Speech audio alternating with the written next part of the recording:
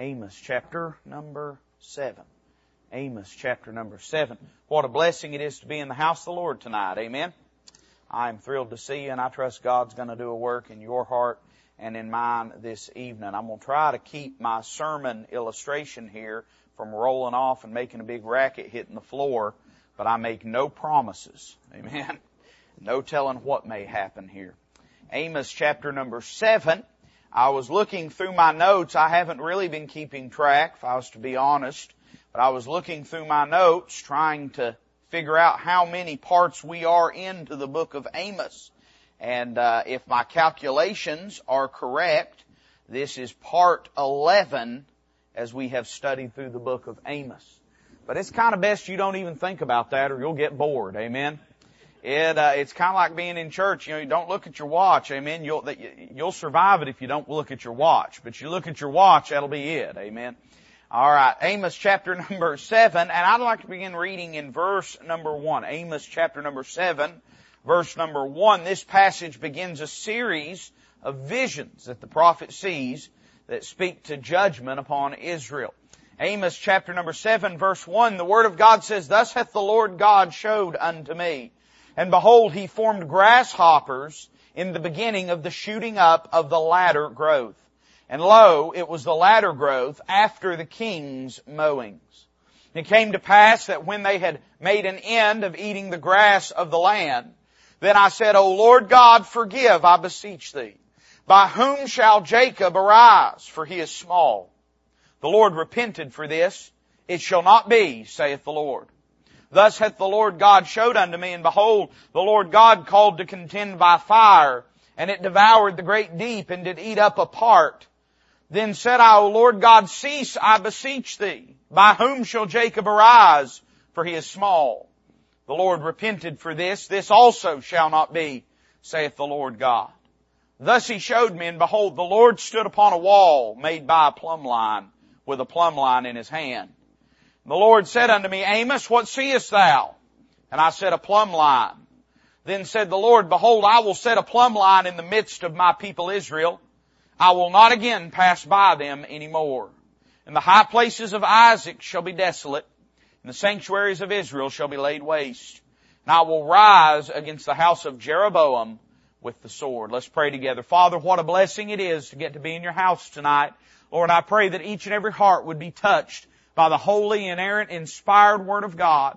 Lord, I know that your Word is sufficient for our heart's needs and for our life's needs, and I just pray that you'd help us tonight to approach it with a reverential and right attitude, that we might receive instruction and help, Lord, from you. I pray that each and every heart that is here would be yielded unto you.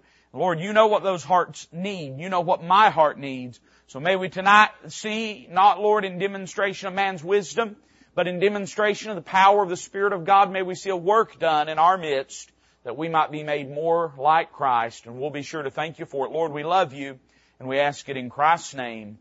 Amen. In Amos chapter number 7, Amos is given 3 of a total of 5 visions that he will receive that lay before him the judgment of God upon Israel as a nation. I will not spend much time in review, but I would just simply remind you that Amos is a southern man. Somebody say amen to that. But he is preaching in a northern kingdom. Amos is a southern man from the wilderness far to the south of the land of Judah. He's not just a southern man, he is a country boy. He is a farmhand is the way he describes his upbringing and his vocation. He describes himself as a gatherer of sycamore fruit and as a follower of the herd and of the flock. He describes himself as a husbandman, man that is a farmer. God calls him way up into the northern part of the land of Israel, to the metropolitan centers of places like Dan and Samaria and Gilgal and Bethel, places that were renowned for their idolatrous worship of Baal and of a false graven image unto Jehovah that was in the form of a golden calf. When he is called to go to this place, God lays upon his heart several important instructive warnings for the northern 10 tribes, the northern kingdom, because God has the intention, if they do not repent, of permitting and pouring out upon them judgment that would ultimately lead to their complete annihilation. The northern 10 tribes, after God was finished judging them, had no identity, no tribal identity left. The Assyrian army, the Assyrian empire, were the instruments of God's judgment and wrath upon them. If the Lord will let us this week, we'll be teaching through the book of Jonah. And the book of Jonah really has much to say and much to interact with the book of Amos. Jonah would have been a contemporary, to some degree, within maybe a generation or so, of Amos. Jonah was scared of exactly what Amos was dealing with, that the children of Israel were rebellious against God. God was going to judge them, and God was going to use the Assyrians to judge them, for they were the mightiest and most fierce of the empires or peoples, militaries on the world stage. I'd remind you that Jonah was right. Exactly what Jonah feared transpired. The Assyrians, or Nineveh as a city, repented, turned towards God. God showed mercy upon that Gentile military behemoth, and the children of Israel continued in their rebellion, and God used the Assyrians to destroy the northern kingdom of Israel. And it is that event that is sort of within the scope of what Amos is talking about. God has used example in the first portions of the book of Amos, and He has pointed to surrounding nations and what He has done in those places, and He has sought to use example to draw Israel back unto Himself. He has sought to use exposition, prophecy, warning to draw them back to Himself. And now, the Lord will, through Amos, use the tool of illustration, of expression, of example, to try to arrest the attention of the children of Israel. And so He gives Amos 5 separate visions that communicate something about what He's doing in the land of Israel and about the impending judgment upon them. The first 3 we have read in our portion of Scripture tonight. I would describe them in this way, and I think they're easy to remember this way. The first vision deals with the plague of locusts. It's what we read in verses 1 through 3. The second vision deals with the parched land, and we find that vision in verses 4 through 6. And then where I really want to spend some time tonight is a third vision, and it's the vision of the Plumb Line, and we find it in verses 7 through 9. Each of these, however, reveals to us certain instructive and important truths. So let's just take a few moments tonight and consider these 3 visions. We'll spend a little extra time when we talk about the Plumb Line. Look with me at verses 1 through 3, and let's think about this first vision of the plague of locusts. I see 3 notable things in it, but let's read our text. It says, "Thus hath the Lord God showed unto me. And behold, He formed grasshoppers in the beginning of the shooting up of the latter growth." Now, if you're a student of the Bible, if you've read the book of Joel, you know that a grasshopper, the word used for grasshopper here, often is associated with a locust. We know that we would say there is a difference between a grasshopper and a locust, and taxonomically speaking, in our way of thinking, that's true. But in Bible times, a grasshopper was considered a phase or a stage of the development of a locust. You remember Joel talks about the palmer worm and the caterpillar and the cankerworm and the grasshopper and the locust, and he describes these as the developmental stages of a locust. We just saw a few months ago a plague of locusts swarm across the Middle East. It is no small thing today, Brother Ken, despite all of our agricultural technology, despite all of our advancement, a plague of locusts today can decimate a community. Imagine in this time what it would have been like for a plague of locusts to move across a countryside, eating and devouring and decimating everything in sight. It was enough to bring a nation to its knees. However, I don't think that the Lord is talking about a plague of locusts in the way that we think of a plague of locusts when we read this passage. I think rather He is pointing to an army that would move over the land of Israel, as numerous as a plague of locusts, as destructive as a plague of locusts. I think this is probably figurative language pointing towards the coming Assyrian invasion over the land. You know, when the Assyrians came, they did come like a plague of locusts. They came all the way up to the walls of Jerusalem. You remember in the book of Isaiah and in the Old Testament historical books the record of the man by the name of Rabshakeh who stood at the gates of Jerusalem and cursed the God of Israel and sought to worry and sought to harass and harangue Hezekiah, the Old Testament king of Judah. That was after the northern 10 tribes had been destroyed. And listen, they came all the way up to the gates of the holy city. They covered every portion of the land. I think this is what Amos is seeing with his mind's eye, and I think he is describing it as a plague of locusts. It says it came to pass. Well, let's back up a little bit. It says he saw grasshoppers in the beginning of the shooting up of the latter growth, and lo, it was the latter growth after the king's mowings. And it came to pass that when they had made an end of eating the grass of the land, then I said, O Lord God, forgive, I beseech thee, by whom shall Jacob arise, for he is small.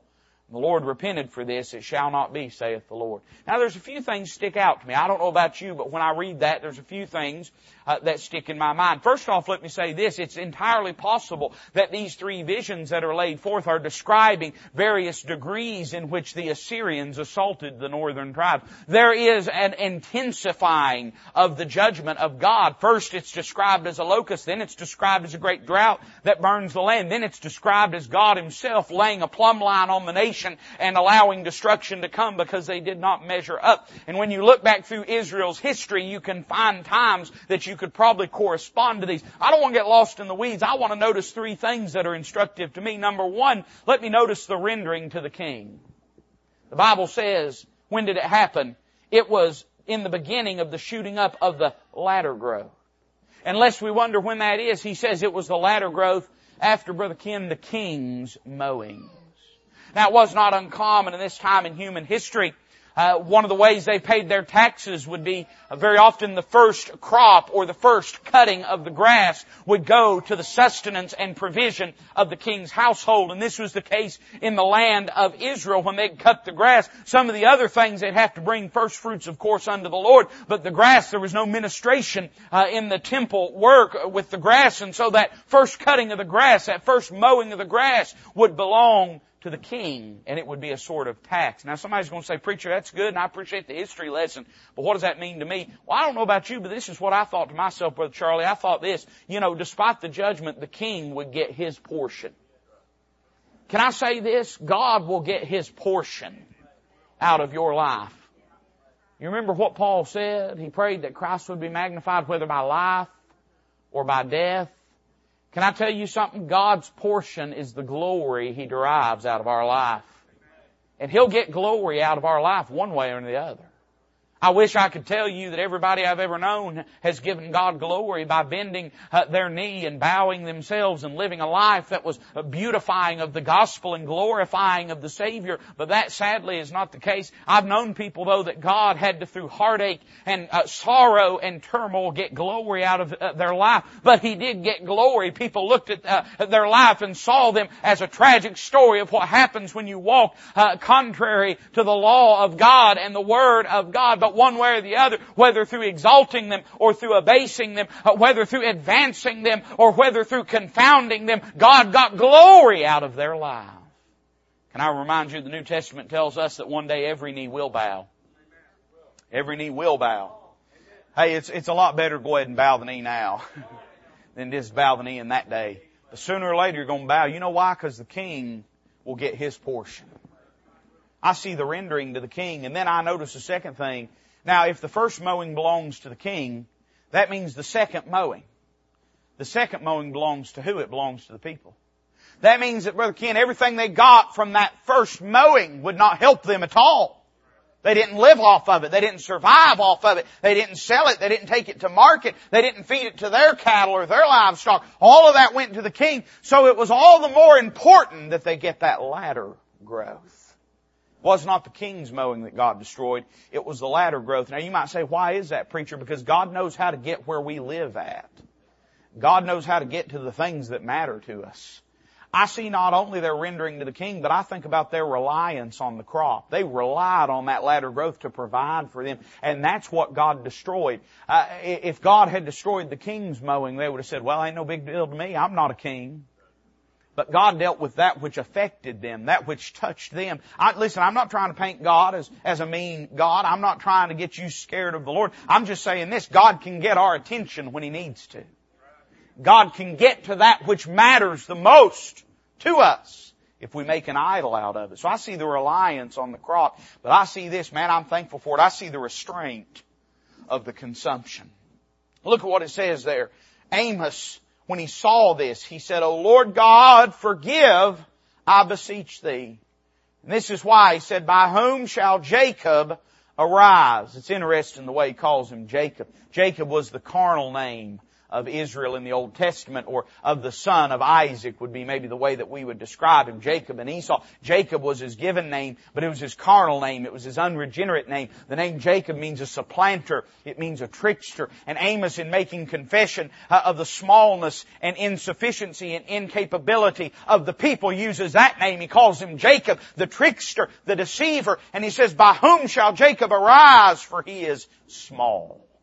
In other words, Lord, if you pour this out upon them and if you don't stop it, it's going to destroy them. Now you might say, well, preacher, would God ever do that to Israel? I'll go you one further. He's going to do it to them again. He's going to pour out judgment upon them so much that were it not restrained, there'd be none that would be saved. The Bible says in the book of in the tribulation period that there'd be none that would be spared. And this is what Amos is saying. Lord, you're going to destroy them. They're small. They can't help themselves. They can't arise. And thank the Lord, man, this is beautiful. The Lord repented for this. Now that doesn't mean the Lord changed His mind. That means the Lord changed His actions. And to a finite mind, it would look like God changed His mind. Brother Ken, God doesn't ever change His mind, but He changed His actions. He was going to destroy them. And in response to the intercession of Amos, he changed direction and he said this, it shall not be, saith the Lord. And I thought about this, that restraint, God could have destroyed them. And in your life and mine, if we walk contrary to God, we can bring about destruction and judgment upon our lives. Maybe a good New Testament word, a better word would be chastening. But listen, you can be chastened to death. I grew up my whole life believing I was about to be chastened to death. Amen?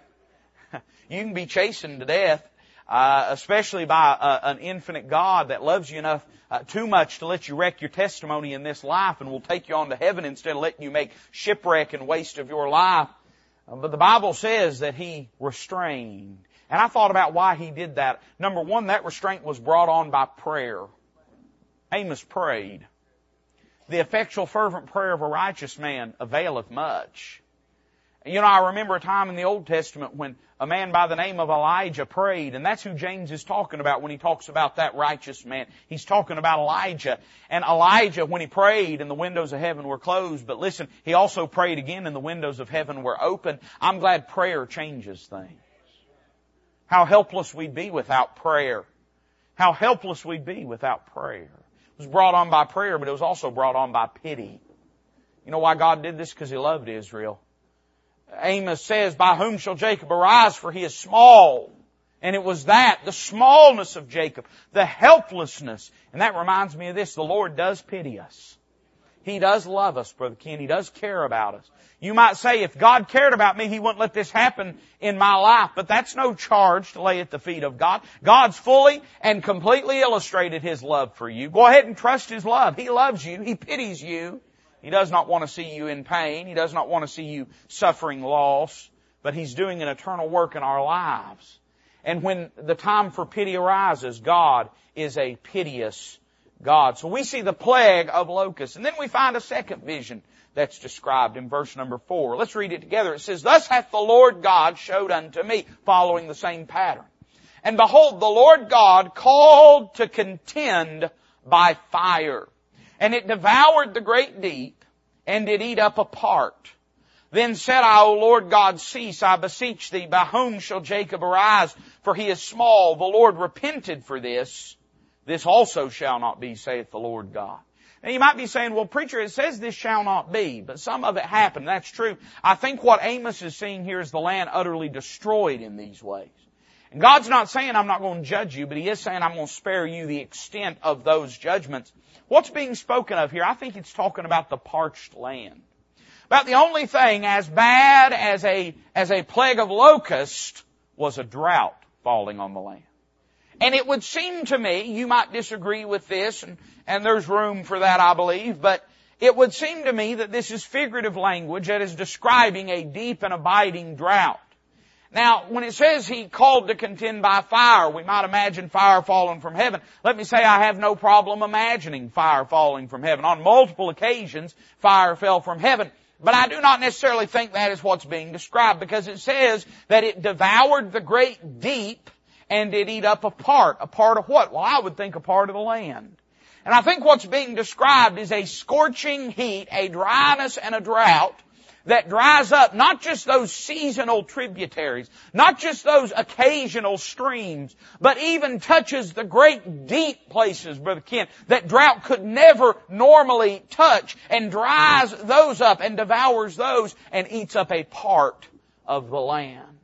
Now, there's a lot we can say about it, but there's a few things I noticed. Number one, let me say this was a contending drought. Why did God do this? He called it to contend by fire.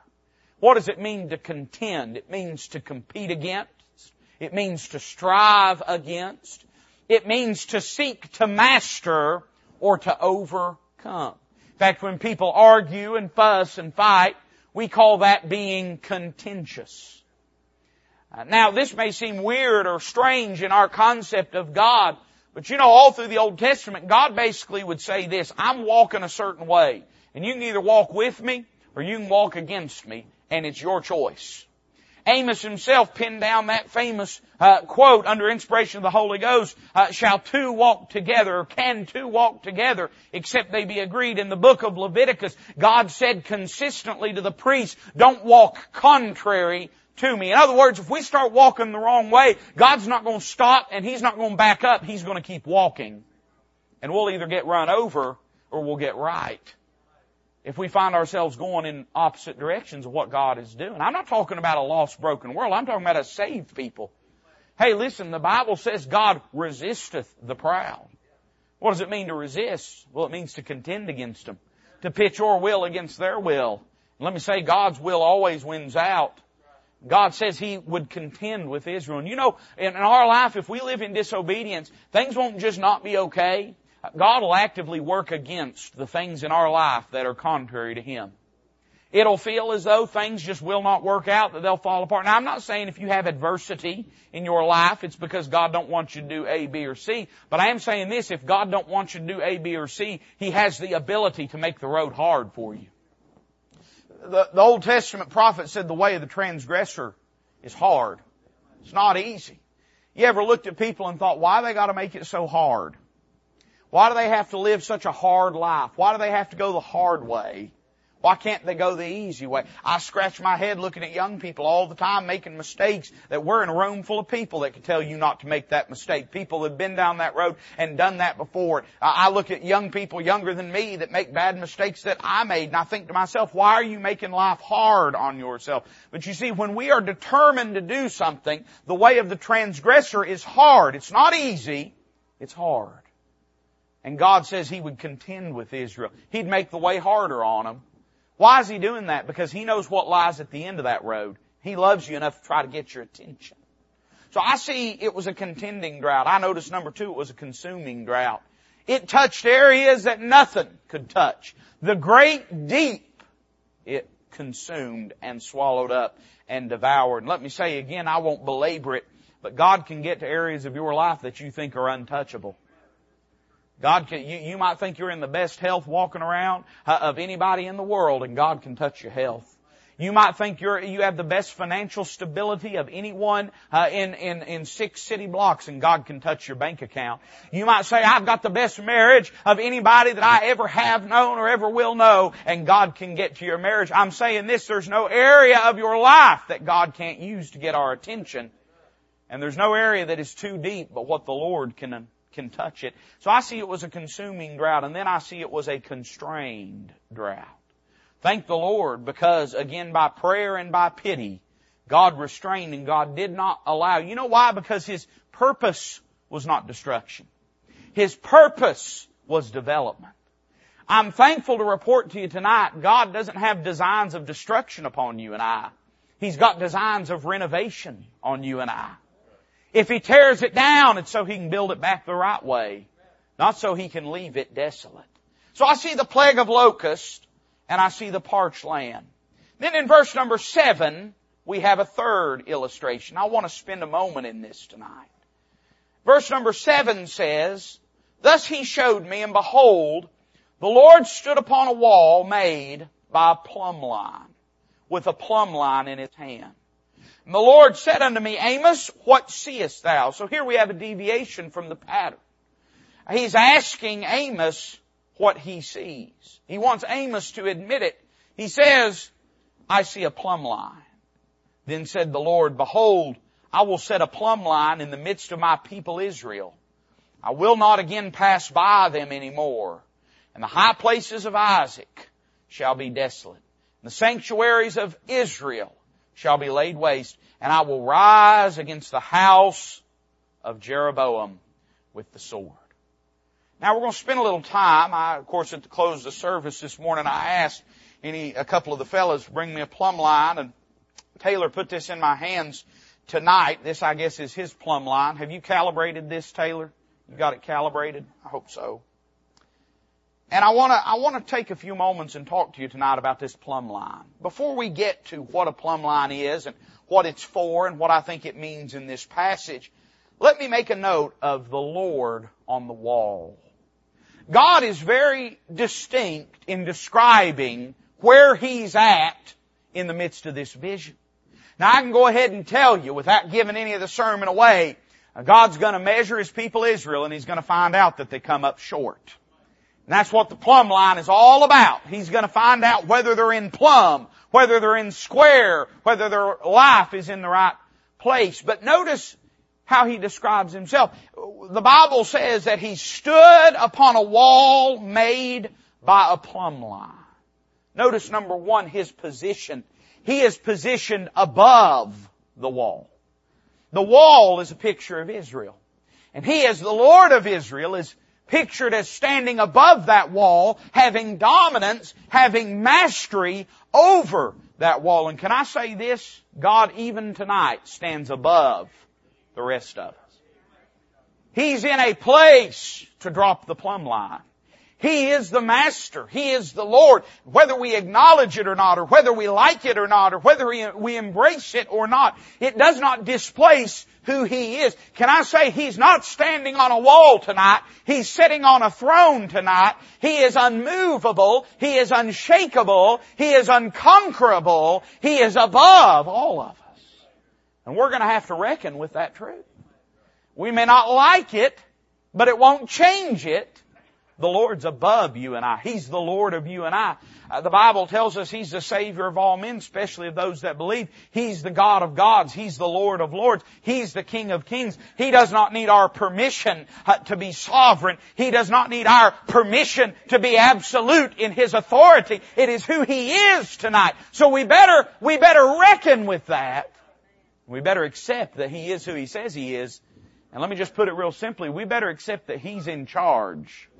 He's on top of the wall. I notice His position. Number two, I notice His perspective. From that high perch, He has the ability to look down that wall and see whether it's straight or not. Now let me say this. The Lord didn't have to drop a plumb line to see if it was straight. He didn't drop the plumb line for His own sake. He dropped the plumb line for Amos's sake. He didn't have to drop a plumb line to tell whether it was straight. You know how I know? Because He's standing up the wall looking straight down it. And He's God. He knows all things. Can I say His perspective on your life and mine is absolute? He knows what's right and what's wrong.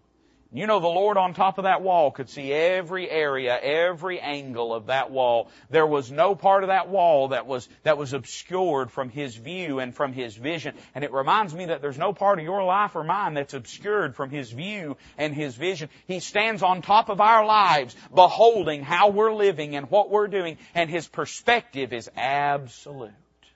Then I notice a third thing, Brother Ken, I don't know if you saw this, but notice His purpose.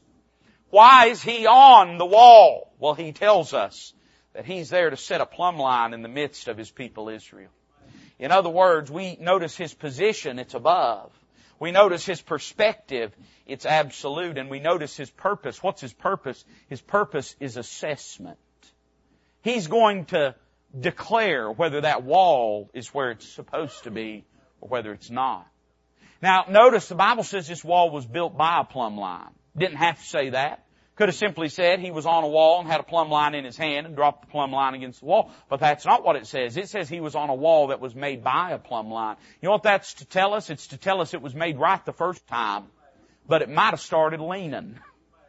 Can I say this? When God saved you, He saved you square and plumb. You was made 100% right with God. Didn't none of us start out the Christian life messed up? God cleansed and washed away all of our sins and made us a new creature in Christ Jesus. The question is not whether we was created crooked. It's whether we fell out of plumb in the years since we've been saved. Now, I'm not talking about not being saved. I'm not talking about losing our salvation. I'm not talking about not being fully saved. I'm just asking if you're still in plumb tonight. I'm just asking if your life is still in line with His standard. So I see the Lord on the wall. Then number two, let me take a moment tonight and think about the plumb line itself. And I said it this way in my notes. I see the Lord on the wall, but then I see the line with the weight. Now, if you are not a builder or if you've never worked in any kind of construction or anything like that, you might be asking, what is a plumb line? And there are many ways you can build them. This one is real fancy. Taylor, I guess, makes good money and buys nice tools. But a plumb line is essentially nothing but a string with a weight on the end of it. You might be asking yourself, well, preacher, what good is a string with a weight on it? I'll show you. There's a couple ways you can use a plumb line. I'm not tall enough really to do this. You can forgive me. But if I wanted to build a wall and close this area in, and I needed to find out where to lay studs along this floor, and you say, where could we find studs, preacher? Right here. Amen. If I wanted to know where to put them, and I wanted to find out if what I got down here is in line with what's going on up there. If I want to find out if what I got down here is in line with what's going on up there, here's how I'd do it. I'd take that plumb line, and I'd nail it, or I'd tack it, or I'd hold it, and I'd put it right in the center of that stud, and I'd let that thing drop to the ground and hang. And it'd create a plane from that upward realm to that downward location. And it would tell me whether or not I'm putting the studs in the right place.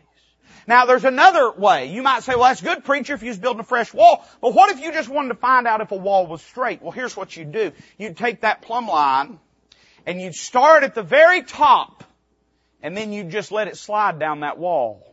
And you'd hold the position. And it would show us whether from bottom to top that wall was in plumb or standing up straight the way it's supposed to. So that's how you'd use a plumb line, and I'm sure there's men more capable than me in here tonight that have 100 other ways to use it. But traditionally, that's what you're trying to find out. A plumb line does on the vertical plane what a level does on the horizontal plane. Tells you whether something's square, whether something's where it ought to be, whether something is in line with the pattern, and whether something is built correctly. Now the Lord says this, I'm going to stand on the wall, Brother Ken, and I'm going to drop a plumb line on the nation of Israel, and I'm going to find out if they're where they're supposed to be. You say, preacher, what has that got to do with? Well, I don't know about you, and I don't know how to argue with a man about this, but all I can do is tell you what it reminds me of. You know, that plumb line sort of reminds me of the Word of God. That God has given us to show a man, Brother Ken, whether his life is up to the standard and is in line with what God expects out of it. Now, this, of course, is pretty much in keeping with Scripture. The Bible says this wall was made by a plumb line. And can I remind you that we were born again not of corruptible seed, but of incorruptible, by the Word of God, which liveth and abideth forever. Every single one of us was born again of the Word of God. You know how we got in? We got in because we got our life in line with what God said about our life and about our condition. God said, hey, this is, you're a lost sinner. And we said, yep, we are. God said, you can't save save yourself? And you said, yep, that's true, Lord. God said, I sent my Son to die on the cross to make payment for your sins because you couldn't pay yourself. And you said, yep, Lord, that's exactly right. And the Lord said, now if you want your life to be right with me, you're going to have to accept all of this as truth and acknowledge you can't save yourself. Ask me to forgive you and depend upon me to save you and receive you. And we said, okay. I'm reminded of what Paul said about his salvation experience. He looked at that King Agrippa and he says, whereupon, O King, I was not disobedient to the heavenly vision. What happened? The Lord dropped a plumb line on Paul's life. And Paul said, you're right, Lord, I'm out of square. And I will submit myself unto you. So the plumb line kind of reminds me of the Word of God. There's a few things about it that reminds me of the Word of God. Let me share them with you. Number one, it reminds me of the Word of God because it's anchored above. That's what makes a plumb line work, Brother Ken. You don't nail it to the floor and try to throw it up. Instead, you anchor it above.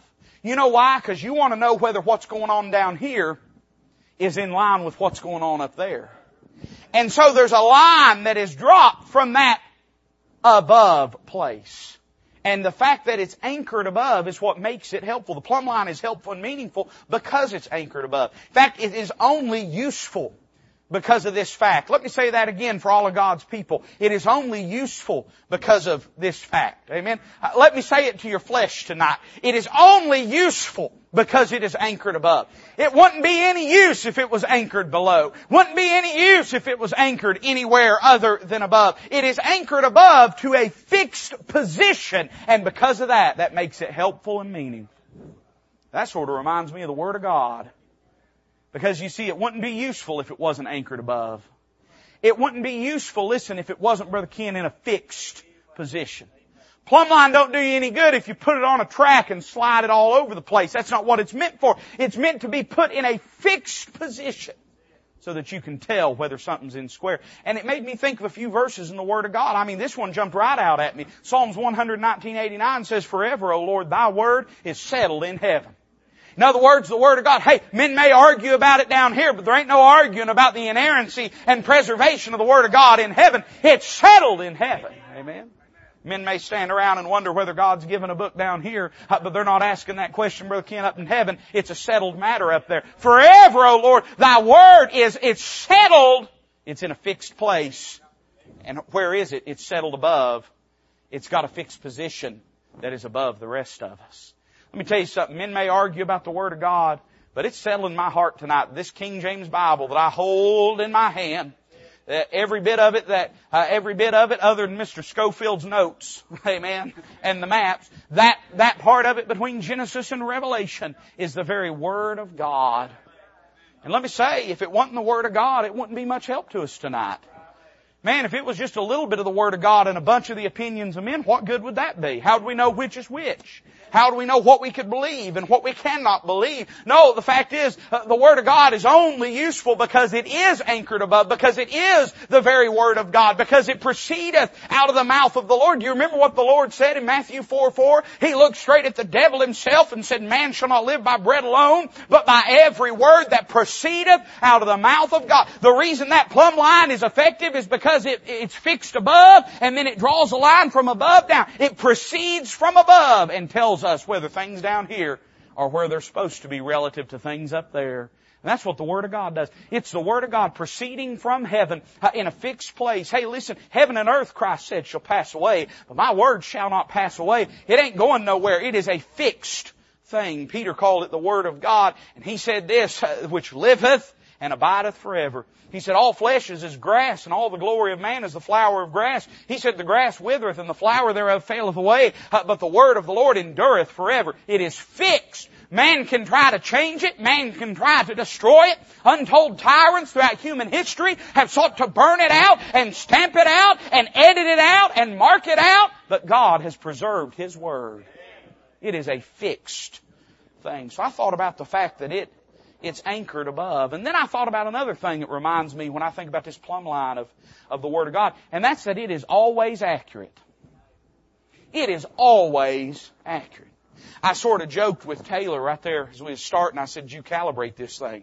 Now, if you don't know what a plumb line is, you thought, well, I hope he did. But if you know what a plumb line is, you chuckled. You know why? Because there ain't no calibrating. It's a metal weight on a piece of string. It's as simple, and it is the simplicity of that tool. This thing's going to be covered in knots. I hope you got more twine. It is the simplicity of this tool that makes it so useful. It can never be wrong.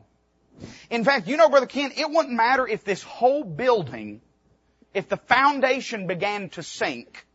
If one side of this building was 3, 4, 5 inches, a foot and a half off relative to the other one, and you know, you might sit here and your plane of vision adjusts to the perspective you have in front of you.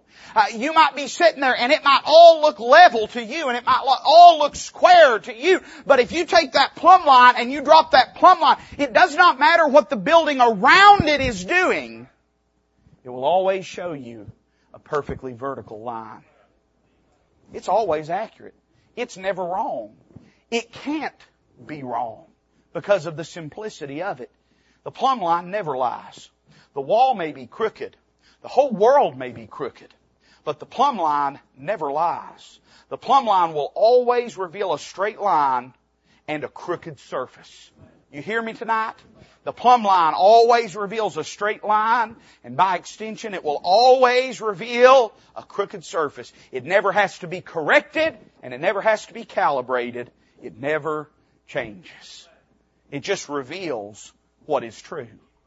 The rest of everything around you may look different, but this thing will always tell you what's true.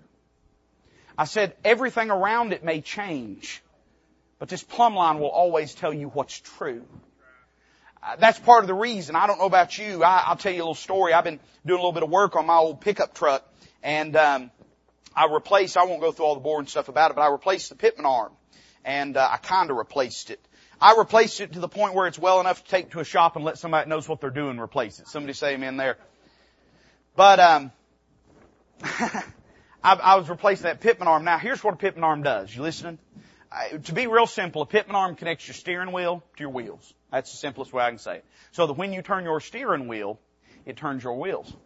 And I changed, Brother Ken, that pitman arm on that old pickup truck. And one of the things that I neglected to do was make sure that my steering wheel stayed straight when I took my pitman arm off and replaced it with another one.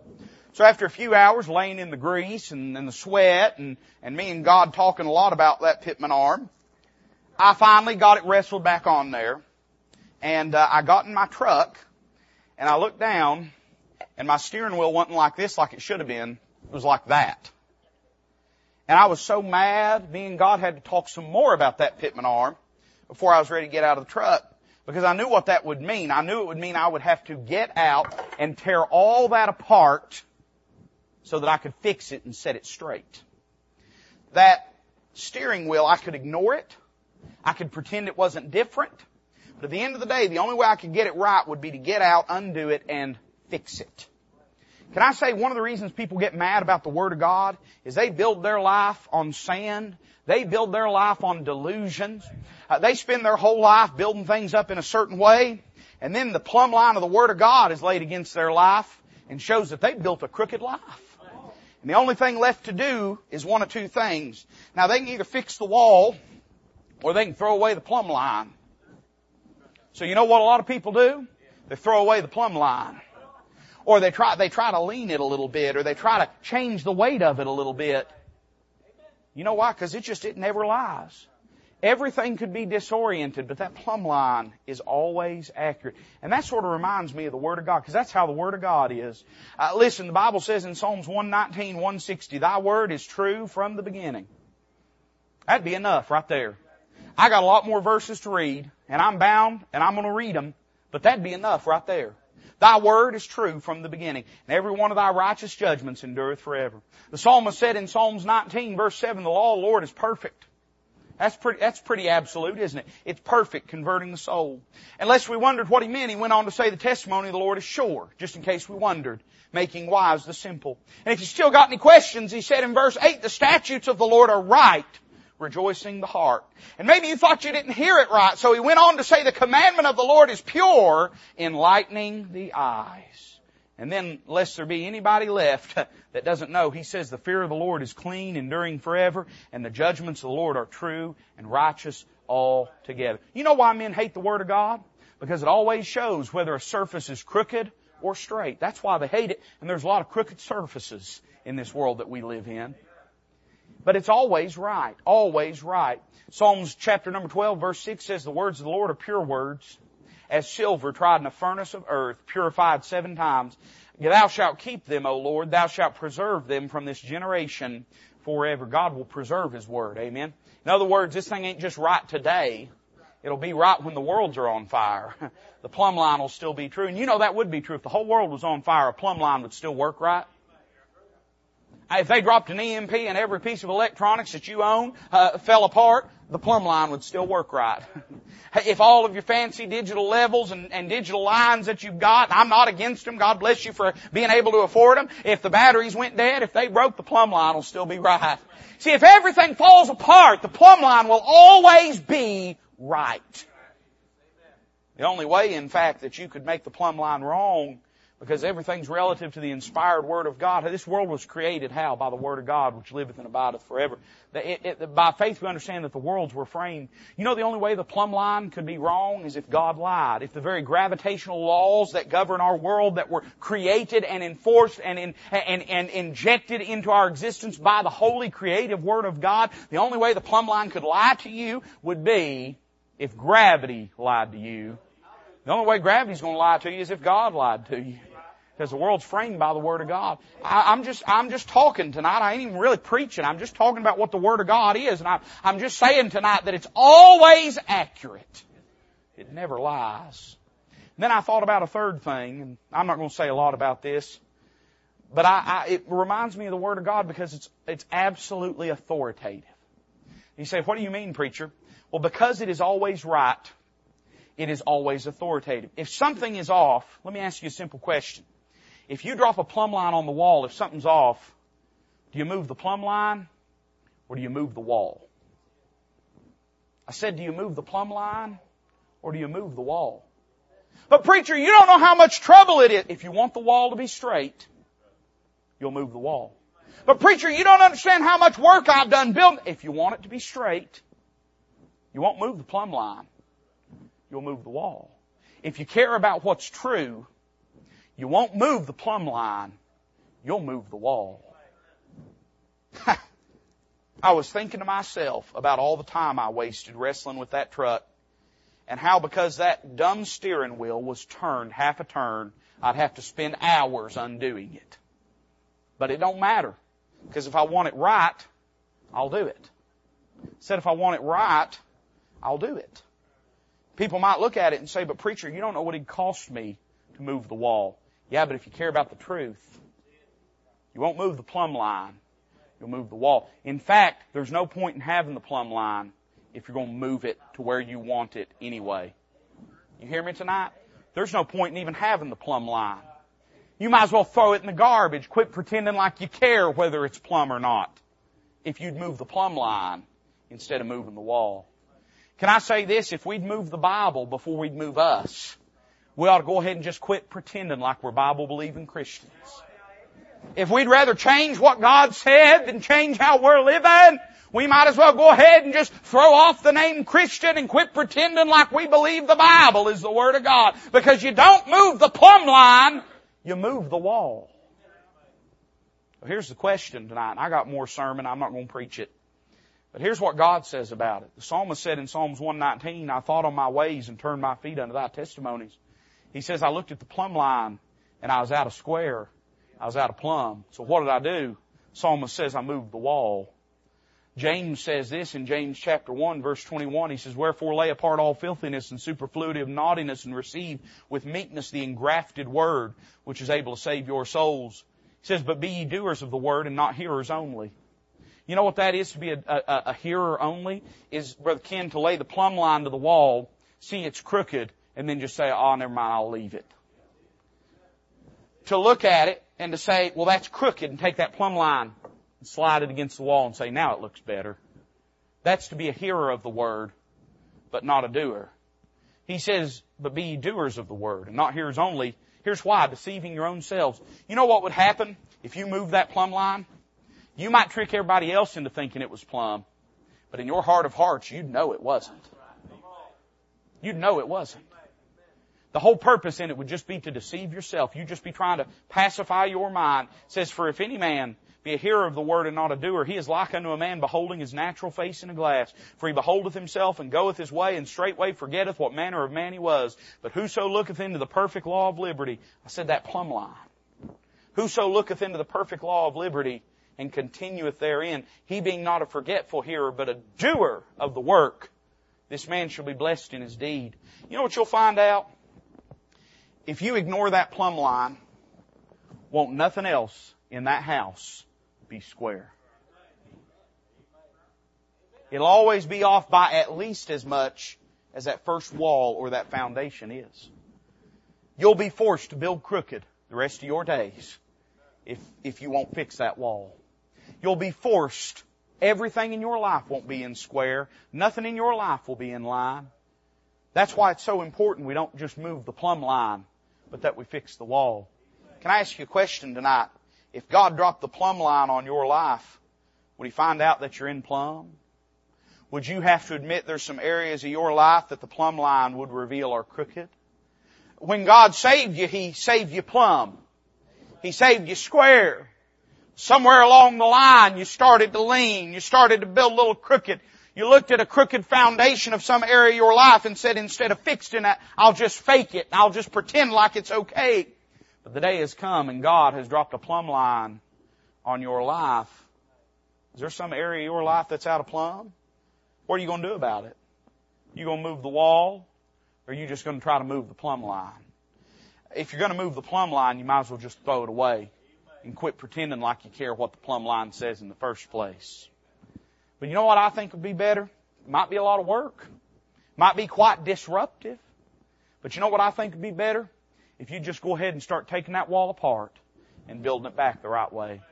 Let me put it as simply as I can. Instead of ignoring what God's Word says, instead of trying to change what God's Word said, you know what would be better? Is if you just say, whatever it takes, I'm going to obey God, I'm going to submit myself to the Lord, and I'm going to let my life be right with Him. I'm going to get my life in line with Him. There's coming a day God's going to drop a plumb line on all of us. The judgment seat of Christ, Brother Ken, He's going to drop a plumb line on all of us. You say, preacher, I'm fine living crooked. Well, one day you won't be. Boy, one day you won't be. One day that plumb line will be dropped on your life. Let's get her square tonight instead of putting it off for another day. Let's bow together as the musician comes to play. The altar's open. I'm not going to ask you any more questions. I'm just going to say, if God touched your heart, I hope you'll obey Him tonight and that you'll come and meet with Him in this altar. Father, I love You and I thank You for this time that You've given us. I pray that You'd bless this invitation.